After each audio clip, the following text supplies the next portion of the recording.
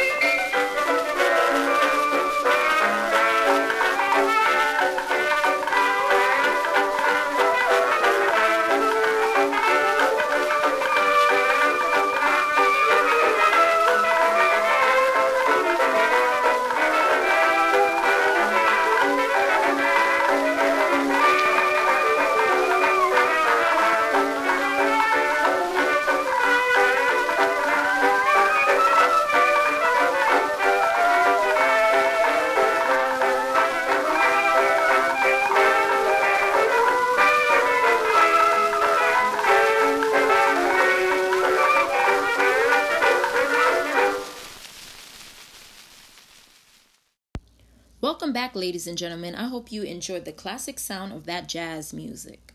So let's get right into it. Why did women have to fight for their rights? Well, let's look a little into Pauli Murray. So she was the fourth of 6 children. And although her mother died when she was 3, Pauli had a feeling that, you know what, I need to see a change. So moving forward, Pauli made it her business to publish her first book in 1947, where she published The State's Law on Race and Color. And in it, she explained the complexities of legal segregation. Her book became one of the Thurgood Marshall references when arguing Brown versus Board of Education before the Supreme Court. So at this time, Pauli Murray, she was exhibiting habit number 5, which is seek first to understand, then to be understood. Right on, my sister. After discussing a little snippet of Pauli Murray's life, I definitely consider her as one of the overlooked females who have been an activist since the 20th century. And her story must be shared with our young people because she is definitely a great role model for our youngsters for today. And she definitely made sure that her voice was heard, not only through her book as an author, but also as a priest. And of course, she's an alumni from Hunter College as me, and I was given the opportunity as well to go visit Howard University, where she also studied there for her further studies. As we segue into another phenomenal woman's story, I want you guys to keep this question in mind. What event is considered the beginning of the women's right movement? Who can that be? I'll give you guys a hint. She is known as the mother of the women's movement. That would be Miss Elizabeth Cady Stanton. So, let me tell you a little story about Miss Elizabeth Cady Stanton. What she did. After the American Civil War, she committed to the female suffrage. And along with that, although it was a little hiccup on the way with the women's right movement, along with her was Susan B. Anthony, another female that is considered overlooked during the 20th century. She declined to support passage of the 14th and the 15th Amendment to the United States Constitution. But guess what?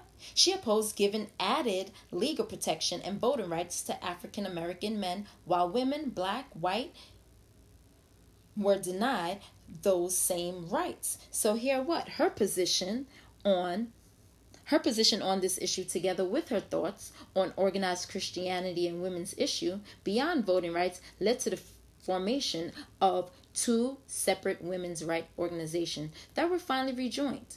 So you know what? This just reminds me that women during the 20th century, they were very important. And although they were overlooked, we are getting a better understanding of what actually is going on.